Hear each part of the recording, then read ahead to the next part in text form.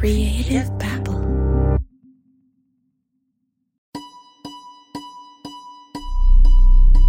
At the heart of every crime, there's a lie. In order to do this job well, you're going to have to learn to lie.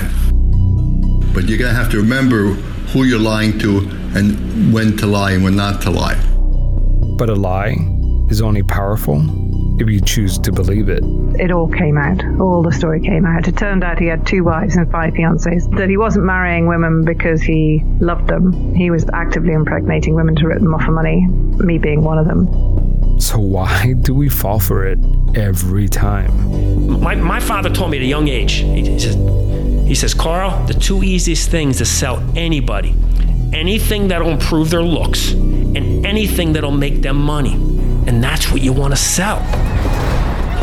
Pretend is a documentary podcast about people pretending to be someone else.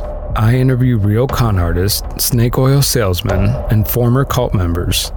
Anyone living a lie. Search for Pretend wherever you get your podcasts.